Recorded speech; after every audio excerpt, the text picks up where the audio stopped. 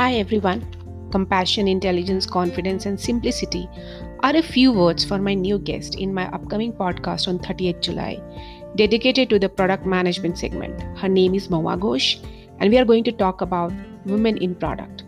Mahua is a seasoned professional and she has been in the product management for last 14 plus years and worked with mid-sized to Fortune 500 global product companies. Currently, she is working as Director Product Line Manager for B2B Code to Order Management products in Dell.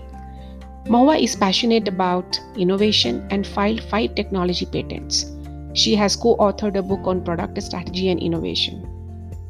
She has a YouTube channel for aspiring product managers where she talks about product design and innovation, and also has published a course on Rapid Wireframing Bootcamp on Graphy platform, which is quite popular among aspiring product managers.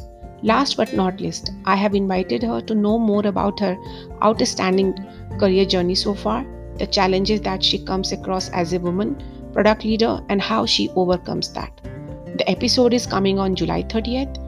It is going to be an interesting and informative session.